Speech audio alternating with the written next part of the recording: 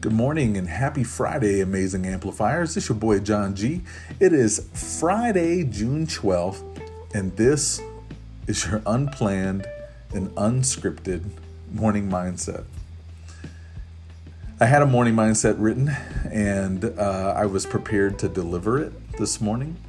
But today is such an important day in my life and in the life of my marriage that I wanted to pause and just talk about it and talk about the importance of taking a stand.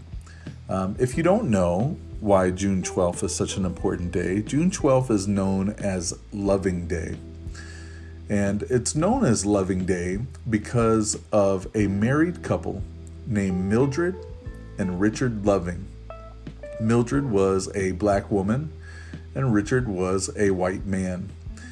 And in 1958, Richard and Mildred were both sentenced to prison for marrying each other. You see, their marriage violated Virginia's Radical Integrity Act of 1924, which criminalized marriage between white and black people.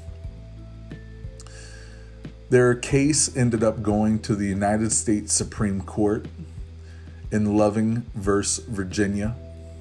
And the United States Supreme Court on June 12, 1967, ruled and struck down laws that banned interracial marriage. I am forever grateful for Richard and Mildred Loving. And their last name was so fitting, or is so fitting.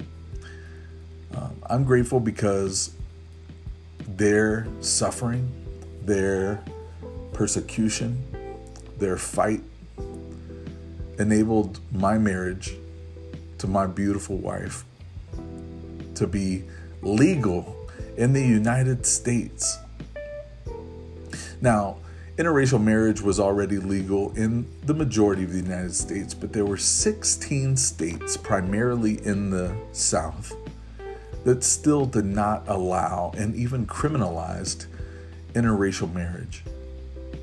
But because of the life and the love of Richard and Mildred, it was decided by the Supreme Court that two people of the opposite race could love each other, that they could be married.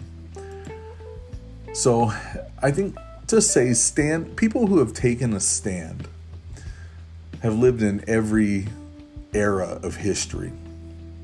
And many of them never held any public office, but they changed history through their integrity or their authenticity of who they were.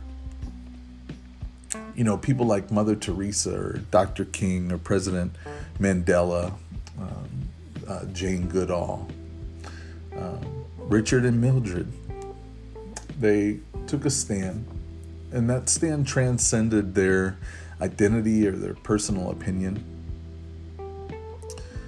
So today I celebrate and I honor Richard and Mildred Loving.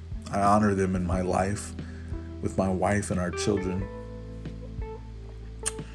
I honor Mildred, who continued to push for marriage equality or speak out in favor of marriage equality all the way up until the Supreme Court ruled in Obergefell versus Hodges on June 26, 2015.